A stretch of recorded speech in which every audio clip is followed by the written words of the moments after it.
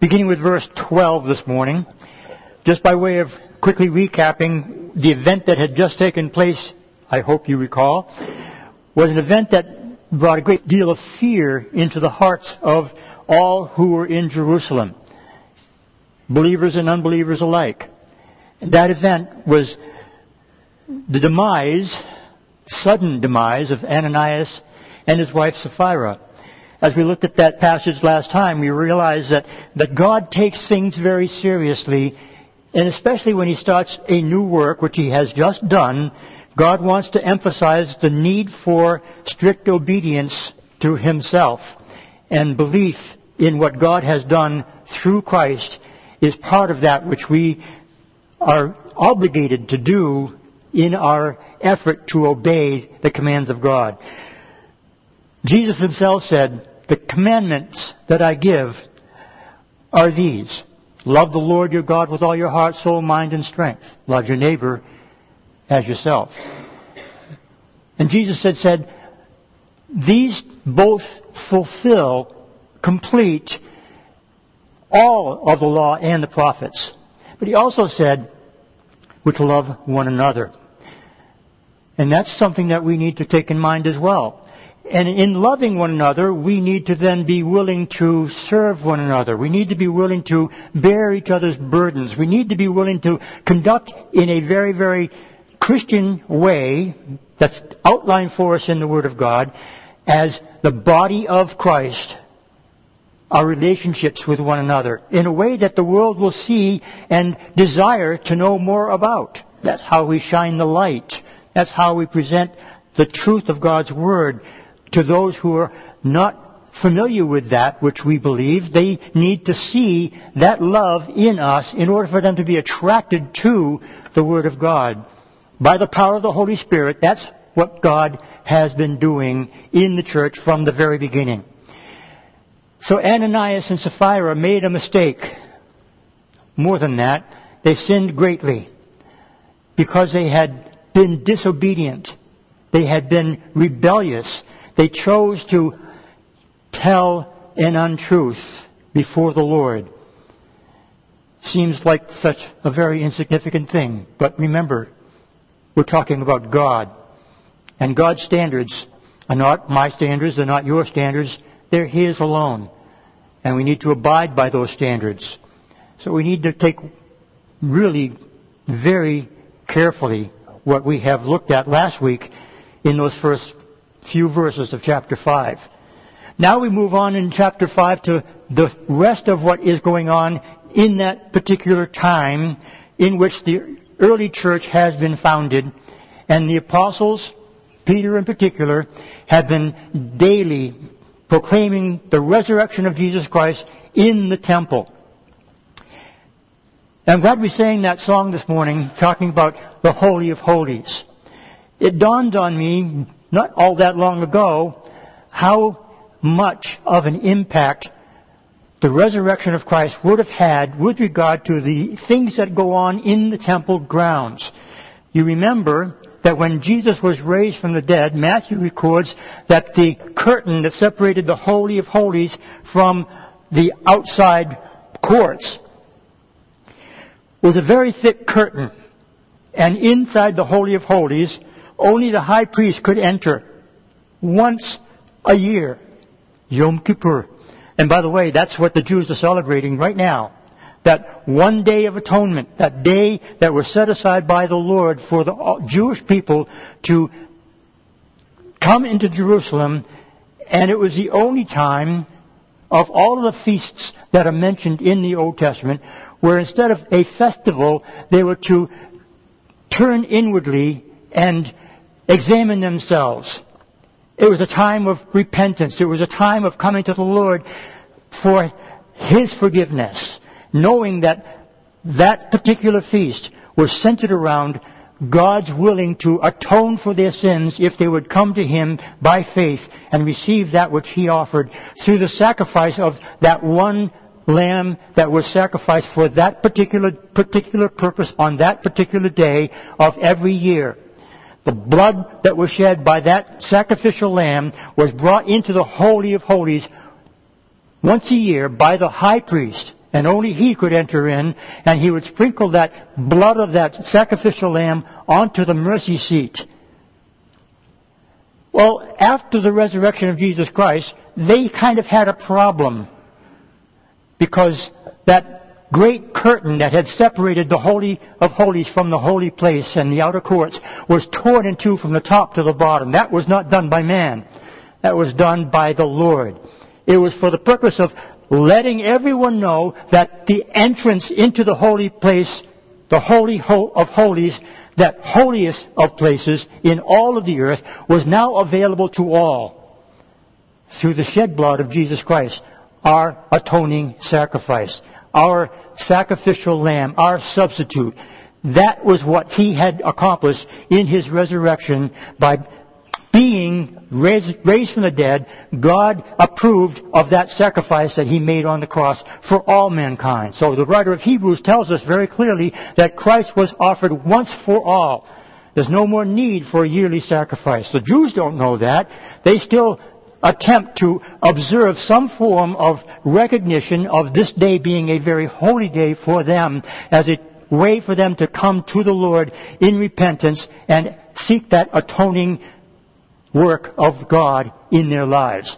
They can't offer sacrifices now. They do it differently. They don't believe that there's any need for offering up a sacrifice, at least those who aren't completely Orthodox Jews. There are some of those who do want to have the temple rebuilt and to have that service of sacrificing the lambs and all of the other sacrificial procedures that were outlined for them in the Word of God. Some do want that back, not all. But the point of that is, the temple in this time that we are looking at in the writing of this book of Acts, after the resurrection of Jesus Christ, that curtain had been ripped from top to bottom, and the people could actually look into, from the outer court and from the inner court, towards the altar, and see that the Holy of Holies was now open to them, in clear view. They had never ever known this before. That's remarkable. And Peter and all of the apostles were daily gathering in the temple, in the place within that inner court known as Solomon's Porch. And they were teaching the people, and they were again in clear sight of what God had done. I don't know if they were ever able to repair that curtain. They probably did, and they probably got it back up, and things were probably back to normal as far as they were concerned after a short time. We're not told. But in those early days of the church, it was there to see. Now, of course, the mercy seat had probably been taken out of that Holy of Holies long before. Nobody really knows where that Ark of the Covenant is. It was purported to have been taken out of the Holy of Holies before the Babylonian captivity took place in 586 BC. So all that might have been in that Holy of Holies will possibly be the candelabra, the menorah, and the table of showbread. Regardless, it was lacking something. And they could see that it was lacking something. And it must have been terrible for the priests to have seen that empty room wide open when it once was so very limited to only one person and once every year by that one individual. That's the setting in which the apostles had been proclaiming the risen Savior, the resurrection of Christ, in that temple area. And verse 12 of chapter 5 continues that story. They're back there doing the same thing that they did when they first were filled with the Holy Spirit. They went into the temple daily to proclaim these things. And verse 12 continues the story about the wonderful things that God was doing, but also a continuation of persecution that was resulting in their doing what they knew they had to do. Verse 12 says, "And through the hands of the apostles, many signs and wonders were done among the people. And they were all with one accord." That should be a familiar phrase by now. We've seen it several times already in the book of Acts. With one accord, they were unified in their belief. They were unified in their love for one another. They were unified in their faith in what God had done. They were all with one accord in Solomon's porch. Again, that's in the inner court where they could see clearly the open entrance into the Holy of Holies. Verse 13 says, "Yet none of the rest dared join them, but the people esteemed them highly. And believers were increasingly added to the Lord, multitudes of both men and women." First mention of women actually being brought into faith. It doesn't usually mention women in that context, but it does here, and I'm glad that it does, because in that culture, women were not considered to be all that important, except for a few purposes that they accepted, but they didn't really think of women as being, well, worthy of honor in any way. But Luke tells us that women were being saved as well as men. They come in multitudes. Large numbers of people were coming to faith. But take note again, though, it says none of the rest dared join them. There were some who were fearful, and likely because of what had just taken place when the news had spread about Ananias and Sapphira. So it's very likely that that news caused a great deal of fear, as it is said in this passage that we looked at last time. But there were still a multitude of people coming to faith. The rest didn't want anything to do with it because, well, after all, if God's going to wipe out people so quickly, then it costs something. And maybe they weren't willing to pay the price. You know, funny thing about Christianity today, there's hardly any mention of the cost involved in coming to Christ. Not in this country.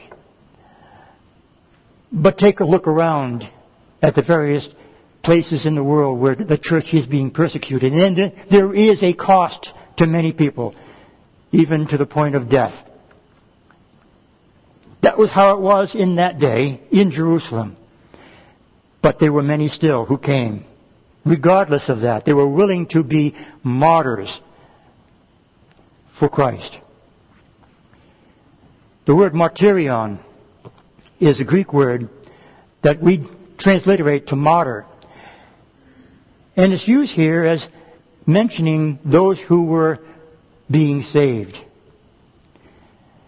So he says in verse 14, "And believers were increasingly added to the Lord, multitudes of both men and women, so that they brought the sick out into the streets and laid them on beds and couches, that at least the shadow of Peter passing by might fall on some of them." Now that almost sounds a little bit superstitious, doesn't it? And it really was. They just made the assumption that perhaps if they were to be laying on the sidewalk, if there were any in that day, and Peter's shadow might have been cast over them as he walked by, that would be a means by which they could be delivered from their infirmity. It's not much different from the woman who had an issue of blood for 12 years. Remember the story in the gospel record where she was trying so desperately to get close enough to Jesus, and she thought, if I could only touch the hem of his garment, I know that I will be healed. And she made it through the crowd, and she did touch the hem of his garment, and she was instantly healed. Now that was not something that you would think was necessarily correct in her understanding, but her faith was in that which she believed would be the result if she could only accomplish that which she had sought. And Jesus honored that. Remember, Jesus stopped as they were walking. He came to a complete stop, turned around and said, "Who touched me?" Well, the disciples around him said, "Hey, there's a crowd here. Everybody's touching you. What do you mean, who touched me?" And Jesus said, "I felt power come from me, And he knew that there was somebody, and I don't think it was because he didn't know who it was, but he wanted her to admit, I'm the one that did that. Jesus allowed her to be healed in spite of the misdirected idea that she had of how that healing could take place. Just the same way here with these who thought that perhaps the shadow of Peter's passing by would be enough. It was a means of faith in something that they didn't understand, but they believed that it might be so.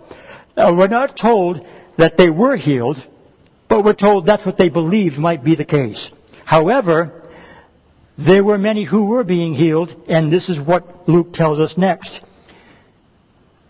In verse 16 also, a multitude gathered from the surrounding cities of Jerusalem, bringing sick people and those who were tormented by unclean spirits, and they all were healed. Now they're brought two to the disciples, two of the apostles, and there are many from outlying communities. This is the first mention of people from outside of Jerusalem coming to faith in Christ. They were coming and they were being healed, and they were receiving the Holy Spirit. They were being filled with His presence in their lives. They were being saved. All of them. There were many of them, whatever the sickness might have been. There were those who were tormented by unclean spirits. They all were healed. This is a remarkable time of great things happening in the church in its early days. It continued for a season. Now, frankly, there are some who believe that all of that stopped at the end of the first century. They call it the apostolic age. That nowhere is there any reason for people to expect that God does any of this today. To that I say, hogwash. Plainly spoken. It's a lie. It's a deceptive thing. Because God still is the same God yesterday, today, and forever.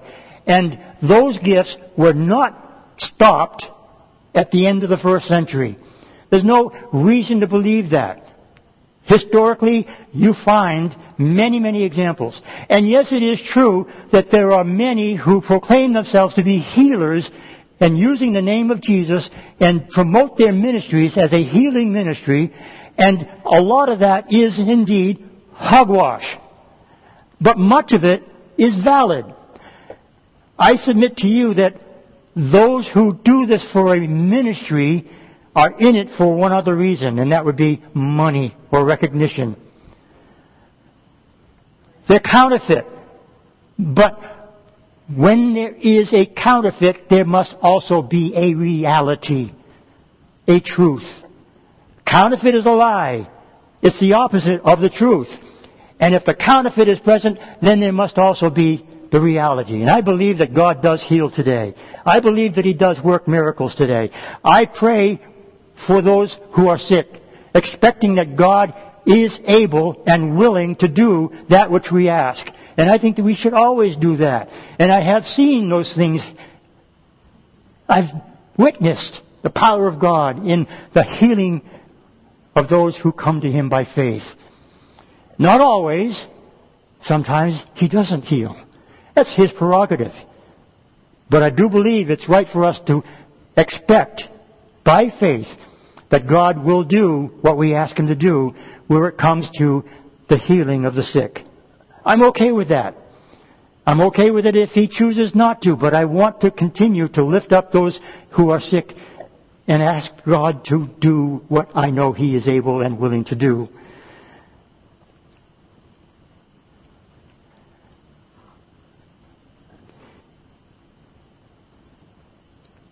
Verse 17 says, "Then the high priest rose up, and all those who were with him," which is the sect of the Sadducees, remember them? They don't believe in the resurrection. They don't believe in miracles. They don't believe in a spiritual realm. They accept the first 5 books of the Bible in a very legalistic way, the letter of the law exclusively and not the spirit of the law. They were not willing to accept what was going on in Jerusalem. It was interfering with their prosperity that they had once had among the people, the recognition that they had once had. They were jealous. They were offended by what was going on, by what was being spoken. The high priest, remember, this would be Caiaphas, or it could have been Annas, his son-in-law. Caiaphas was recognized by the Jews as the high priest. He had been taken out of that position by the Roman government, and Annas, his son-in-law, was put in place by Rome. He was despised by the people. He was a crook. At least Caiaphas was a man that they thought they could trust. But in any case, we're seeing here that the high priest rose up and all those who were with him, and they were filled with indignation. They were jealous. Some of your translations use the word jealous, and I think that's a good translation. And he says in verse 18, they laid their hands on the apostles and put them in the common prison. We don't know if it's all 12 of the apostles, but it just says the apostles. Whoever was there at that particular time were brought into the prison. Again, this is the second imprisonment of at least some of, if not all of, the apostles. And verse 19 says, but at night, the prison guards let them out. Well, my Bible says an angel of the Lord opened the prison doors and brought them out. This is a remarkable miracle. Again, an angel of the Lord opened the prison doors. Make a mental note of that. The doors were opened by the angel of the Lord. He let them out of the prison. He brought them out and said, go stand in the temple and speak to the people all the words of this life. Be bold to proclaim the truth. All the words of this life. Don't hold back on everything you know. Let them be made aware of all the words of this life. That's a command to us. That's something that we need to take very, very seriously. We need to know the Word well enough to convey that truth to others who might hear it, who might be interested in knowing what it is that we believe. Peter tells us that we should be prepared for such a thing. That people will come and ask us, and we should be prepared to explain to them why we believe what we believe. Tell all the people all the words of this life. And when they heard that, they entered the temple early in the morning and taught. They weren't afraid. Or if they were afraid, they were able to overcome their fear because they knew that they were doing what was right. What was expected of them was what they would be willing to do, no matter what the cost. That's pretty bold. That's amazing, considering what they once had been just a few months prior to this. Remember, when Jesus was crucified, they were hiding. They were fearful for their lives. Something changed. Something happened. A great miracle had taken place in their hearts, in their commitment to serving God for all that they are able. In every single day of their lives, they had committed themselves, no matter what the cost. They were willing to be martyred for their faith. They stood in the temple knowing that they had already been arrested twice, and yet they went right back into that very same thing. And they knew that the Pharisees had told them, you must stop proclaiming this Jesus that you're talking about. It fell on deaf ears. Why? How could they be so bold? How could they be so amazingly strong in their faith? The only answer is the Holy Spirit. The Holy Spirit came and enabled them. He empowered them. And He was with them. And they knew it. And besides, when an angel comes to release you from prison in such a miraculous way, that kind of bolsters your faith, I would think. Well, as it turned out, verse 21, and when they heard that, They entered the temple early in the morning and taught. But the high priests and those with him came and called the council together with all the elders of the children of Israel and sent to the prison to have them brought. Now they didn't know what had happened in that night. They sent for those men to be brought before them as they had done before. They wanted to do again. They wanted to threaten them and tell them they must never speak in this name again. That's what they had hoped to do, expected to do, but something had happened that they weren't yet aware of. In verse 22 it says, "But when the officers came and did not find them in the prison, they returned and reported, saying, 'Indeed, we found the prison shut securely, and the guards standing outside before the doors, but when we opened them, we found no one inside.'" Look back again at what we just read regarding the angel. It said in verse 19, "The angel of the Lord opened the prison doors and brought them out." Well, here it says the doors were shut. And not only that, but the prison guards were still there. But the tomb, the prison that they were imprisoned in, was empty. They had no explanation for that. They might have thought, well, the prison guards let them out. Well, that would be a very, very costly thing for a prison guard to have done. They were obligated to protect and to guard against any possibility of a prison break at the cost of their lives. Listen, people, this was not something that they would have allowed. Just like it was with the guards at the tomb of Jesus. When the earthquake came on that Sunday morning and the stone was rolled away, the guards were there. They were fearful and they were terrified at what had just taken place. I wonder if maybe that was the case with these men as well. When they opened the prison doors and there was nobody inside, those guards must have been very fearful. They had no idea what had taken place, because somehow the angel opened the door without them being aware of it.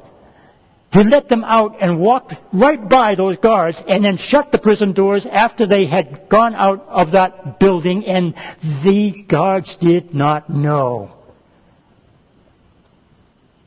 I don't know how to explain that, except it was a miracle that God allowed to happen. As is the case with so many miracles, it was a supernatural event that you cannot explain any other way. Well, that must have shaken them up a bit. In fact, as we read in verse 25, or 24 rather, "Now when the high priest, the captain of the temple, and the chief priest heard these things, they wondered what the outcome would be." I imagine so. They wondered what the outcome of these things might be. I'm convinced that they were shaking in their boots over this event. And in verse 25 it says, "So one came and told them, saying, 'Look, the men whom you put in prison are now standing in the temple and teaching the people.'" They went to the prison to get them. Now they're in the temple where they had been the day before doing the same thing, teaching the Word of God, teaching about the resurrection of Christ to the people in the temple from the very beginning of the day. There was no stopping these men. I wonder if that can be said of us.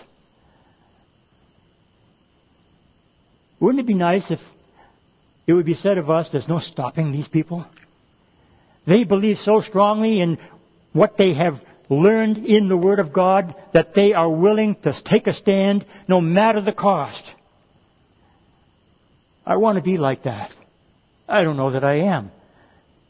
I don't know that any of us are. And we probably would not be unless we had the power of the Holy Spirit to enable us to do so. The grace of God to enable us to do that which these men were willing to do. And all through the history of the church, we know of many people who have taken that stand. And they stand for us as great men and women of faith. I want to be like them. And if it were ever to come to that place where we were to be persecuted, as so many in the church had been in the past and are being persecuted in this present hour, Oh, may it be that each one of us would be so filled with the Holy Spirit that none of that which the world can do to us will have any impact on our willingness to serve Him with all our heart, soul, mind, and strength, and proclaim the gospel message until our very last breath, if that were what God required of us. That's what they are doing here. They knew that they were risking their very lives in going back to the temple and proceeding and continuing to preach that which they were told they must not do. Well, now, the high priest and those who were with him have a bit of a problem. They arrested them the day before. They're back in the temple proclaiming the same message. Verse 26 says, Then the captain went with the officers and brought them without violence, for truly they feared the people, lest they should be stoned. They were careful this time not to arrest violently as they had done the day before. They must have come to them and said, Hey guys, it'd be nice if you could come with us peaceably this time. We're not going to want to hurt you. We don't want to cause a stir. We just want to ask you some questions. Would you come back to the Sadducees again and stand before them and let us kind of a fair exchange of words rather than having these accusations that have been flying. I don't know if that was how they convinced the apostles to go. But one thing I'm certain of, there was apparently no resistance. And I'm pretty convinced that the apostles knew that whatever they had in store for them, God was still in control, and God would take care of every detail of everything that had to happen because they put their trust in Him. Because God had told them to do what they were doing, and there was no stopping them because there's no stopping God. Keep that in mind as we read further. It says, when they brought them, they set them before the council, and the high priest asked them, saying, Did we not strictly command you not to teach in this name? You notice that he doesn't ask the question, How did you escape from the prison? He just reminds them, Look, we commanded you not to say anything more about this man that you're speaking of. Notice they don't mention His name. The word Jesus can't come from their lips, but it does from Peter's. But before we get to that, he continues and says, And look, you have filled Jerusalem with your doctrine and intend to bring this man's blood on us. Think back. When Pilate was trying to convince the people that he didn't really want to have this man crucified, he offered Barabbas instead. But the people, led by the chief priests and elders of the Sadducees, of the Sanhedrin, they were convincing the crowd to say, Give us this man instead. Crucify him. Crucify him. Crucify him. That was their demand. Pilate said, Why? What evil has he done? They couldn't really answer that. And Peter and John and all of the others who probably were in that crowd were saying, Stop this madness. But it went on and on and on until finally Pilate said, I wash my hands of the blood of this man. I find no guilt in him. And the priests at that time said, His blood be on us and on our children. And here in this passage, they're trying to convince all the apostles that the apostles are causing His blood to be on them. They had already proclaimed it to be on themselves. It's too late for them to change that. His blood was on them. As it is, so with every unbeliever. But for those who believe, His blood on us is a wonderful miracle of grace. Because without the shedding of blood, there is no remission of sin. So let His blood be on us. Not in the way that they had been proclaiming, but in the way that God intended. To cover us, to cleanse us from all unrighteousness. As we were reminded this morning, we are to confess our sins. And when we do confess our sins, He is faithful and just to forgive us of our sins and to cleanse us from all unrighteousness. And it's through the blood of Jesus Christ that can be accomplished. So they made this accusation. But Peter says in verse 29, and the other apostles with him, they answered and said, we ought to, or in some translations, we need to, properly it is, we need to obey God rather than men. That's a bold statement, friends. Now, in the Word of God, we have certain instructions regarding those who are in authority over us. In government, the book of Romans, Paul writes very clearly that we are to obey those who rule over us. That God has put them in power for a purpose. Peter here is saying, I'm not going to obey this man. So which is correct? They both are. But Paul is saying, when he's talking about obeying those who have authority over you in the government that God has established, he's saying that whenever they have authority and the laws that are made, you are to be obedient to those laws, submitting yourselves to those laws because you're in that society and you are part of that culture, and you should be willing to obey those rules within that culture.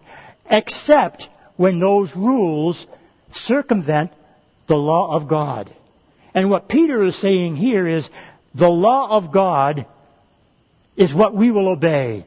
You are asking us to do something contrary to the law of God, and we will not obey that. So the precedent is being set here that if any government tries to establish laws that contradict, that try to override the laws of God as we know them, that we are to obey, then we are to obey God and not men. There comes a time when that means civil disobedience is proper, but it's only in that condition, only in that state. Many have made the mistake of doing violent things in the name of Christ that should not have been done. Vengeance is mine, saith the Lord. I will repay. Leave that to Him and Him alone. But with regard to the obedience that Peter is here speaking of, we need to understand that this word is a word that instructs us on how we are to obey God in the way that brings glory to Him. And we need to know that word and apply it in our understanding of how we are to respond to those things that are asked of us by those who are in leadership over us. We ought to obey God rather than men, where it always and only applies to God's law as opposed to man's law. Well, Peter continues on and he says in verse 30, the God of our fathers raised up Jesus. They wouldn't mention His name, but Peter does, gladly, proudly. Jesus, Yeshua, HaMashiach. He was proclaiming God is our salvation. Jesus, that's His name, that's what it means. Jesus, whom you murdered by hanging on a tree. Oh, that's pretty daring, isn't it? He's not only proclaiming that Jesus was a victim, but he's saying they were the ones who put Him to death. And they were. So were you and I. But in this case, what Peter is saying is they were responsible. They could have chosen a different path, but they chose that path. And it was a path of destruction. But he says in verse 31, in spite of the fact that they were responsible for His having been murdered, God has exalted Him to His right hand to be Prince and Savior, to give repentance to Israel and forgiveness of sins. So what they had done God used in a marvelous, wonderful way to bring forgiveness of sins to all who would come by faith, who would believe, who would receive that which He has offered. Oh, people of God, this is such an important portion of Scripture, because what we're seeing here is a conflict between God and godlessness.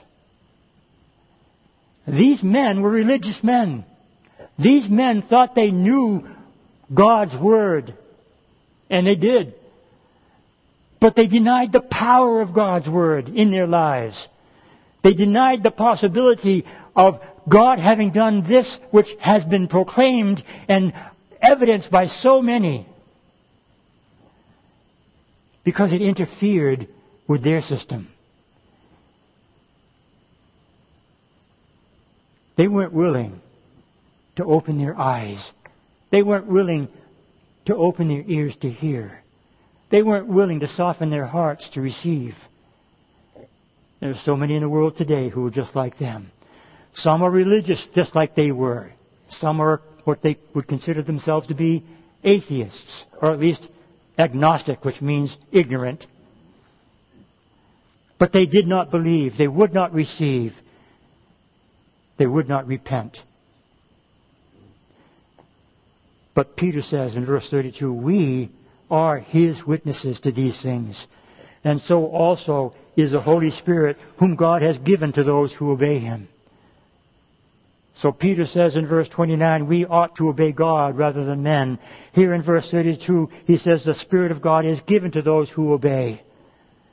Simple. What does it mean to obey? It means to do His will. What is His will? To come to Him by faith. Receive the gift that He has offered, freely given. And in receiving that gift, we receive salvation. We receive multiple blessings. We receive inheritance. We receive forgiveness of sins. The freedom to live for Him, to serve Him, to do what He wills in our lives, to accomplish that which He desires. We're witnesses to these things, Peter says. You know, in a court of law, it's always good to have witnesses. There are certain kinds of witnesses that are accepted. Some are witnesses who actually saw the event. They're actual witnesses of some event that had taken place. And the judgment is made based on those witnesses. Now, in the Hebrew culture, it was always required that there be at least two witnesses, two or more witnesses, before somebody could be condemned for any action. That was the law under Moses. They adhered to that law.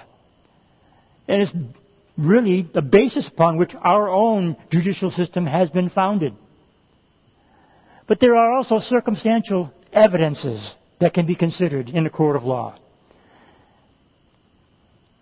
In the case of Jesus' resurrection from the dead, there are over 500 witnesses who saw Him. That ought to be enough. If only 2 are required, then shouldn't 500 be an adequate number of people to convince any court? Apparently not. But there are many things that we can look at that are circumstantial. As well as the actual witnesses, we have the Word of God. The Old Testament and the New Testament Scriptures speak volumes about the birth of Christ, the life of Christ, the death of Christ, the resurrection of Christ. All of that are revealed in the Old Testament prophets as well as in the New Testament writings. And there are so many verses of Scripture that any one of us can turn to. Isaiah 53, Psalm 22, Psalm 39, Psalm 69, Isaiah 52 again and 53. All of those things, everywhere, looking into it, and Malachi, looking at Jeremiah, looking at all of the others who speak of these things, Zechariah. Everywhere you look in the Old Testament, you can find reference to Jesus Christ. How could he possibly have fulfilled all of those? And he did. If he wasn't God's Son. It's so plain, so simple.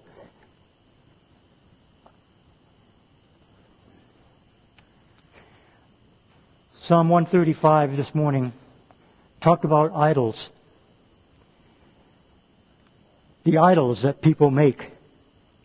They have eyes, but they cannot see. They have ears, but they cannot hear. They have mouths, but they cannot speak. They have hands, but they cannot handle. They have feet, but they cannot walk. Those idols are made by men. And I submit to you that men are still making idols today. It may not be a sculptured idol that they can stand in front of to worship, but there are idols in their heart that they worship. Instead of worshiping the one true God, instead of coming to that one who can save them, who can deliver them, who can redeem them, they turn to these idols and trust in them instead. Idols made by the hands of men, or idols that are existing in the minds of men, corrupt them and turn them from the true God who wants so much for them to come by faith.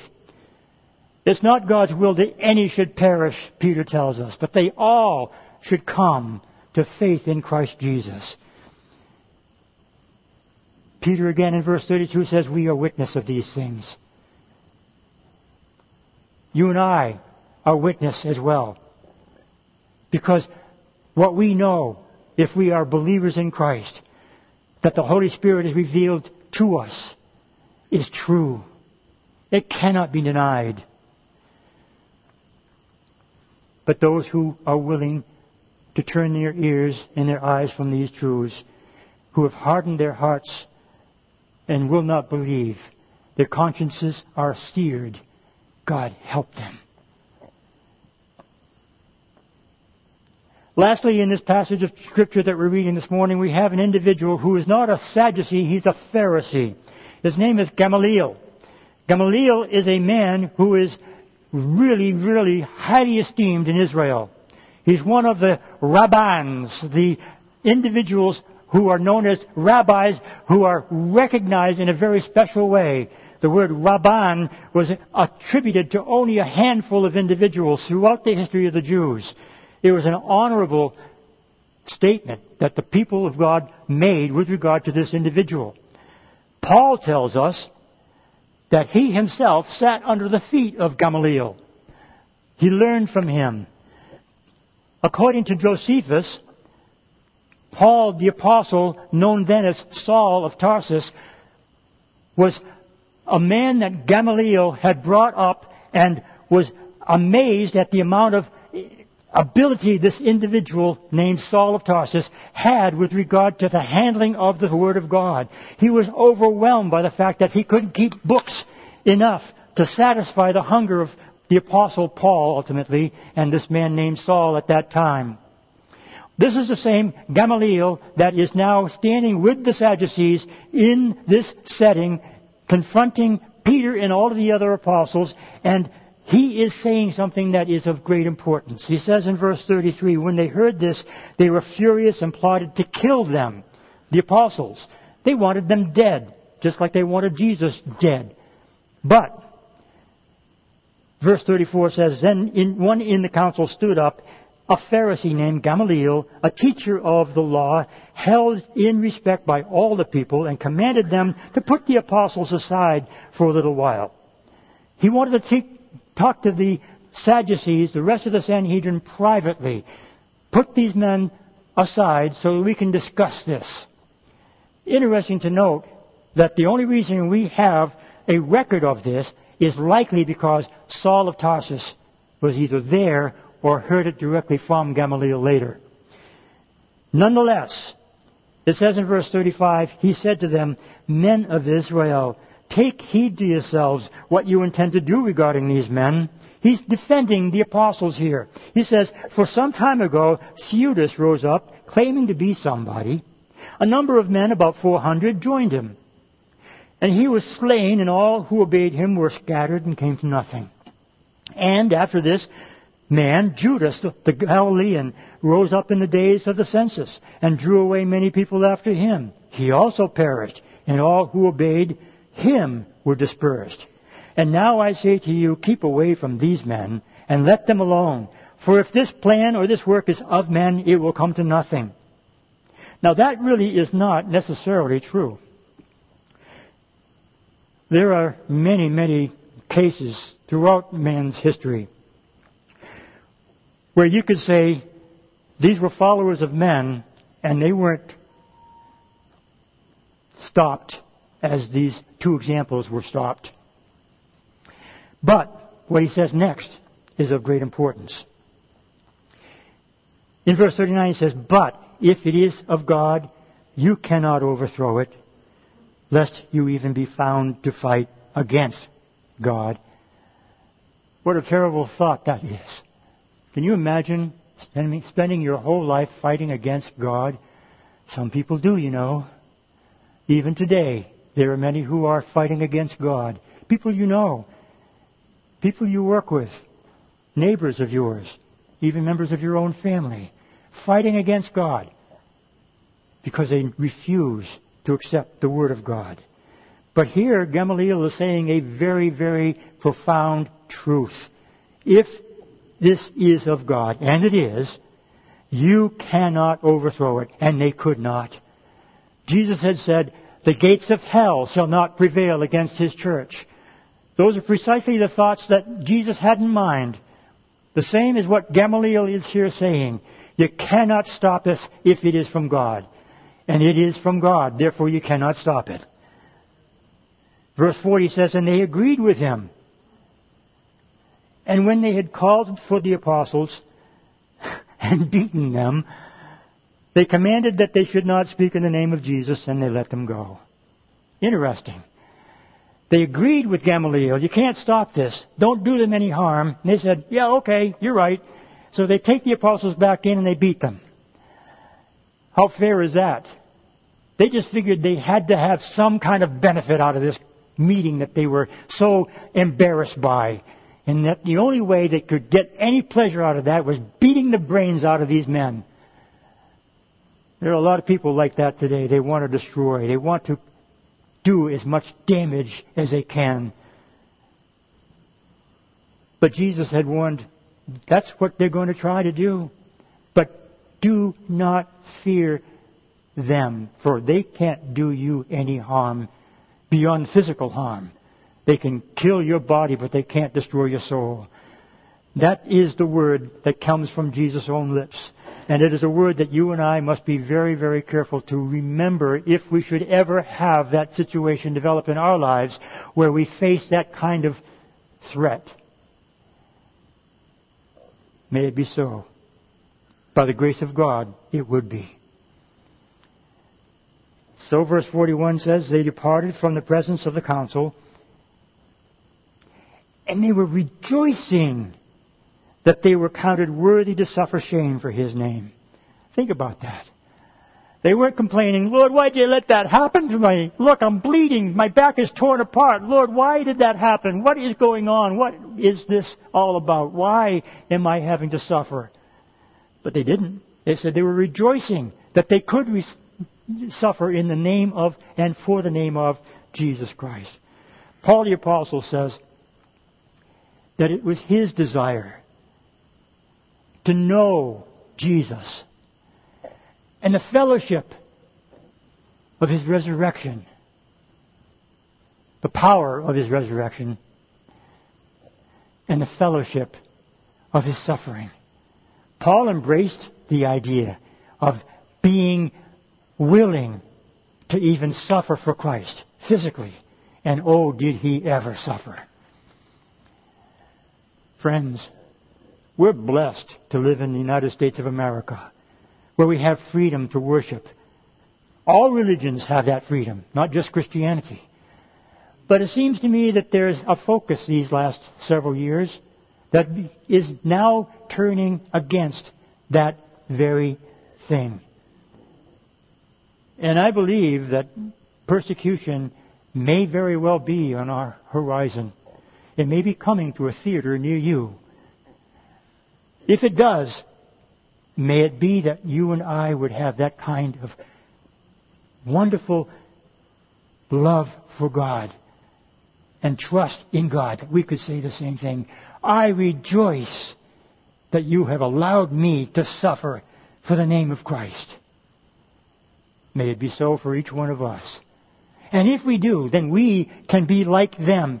Everything that we do will bring glory and honor to Him. Verse 42, lastly, it says, and that daily in the temple and in every house, wherever they were, they did not cease teaching and preaching Jesus as the Christ.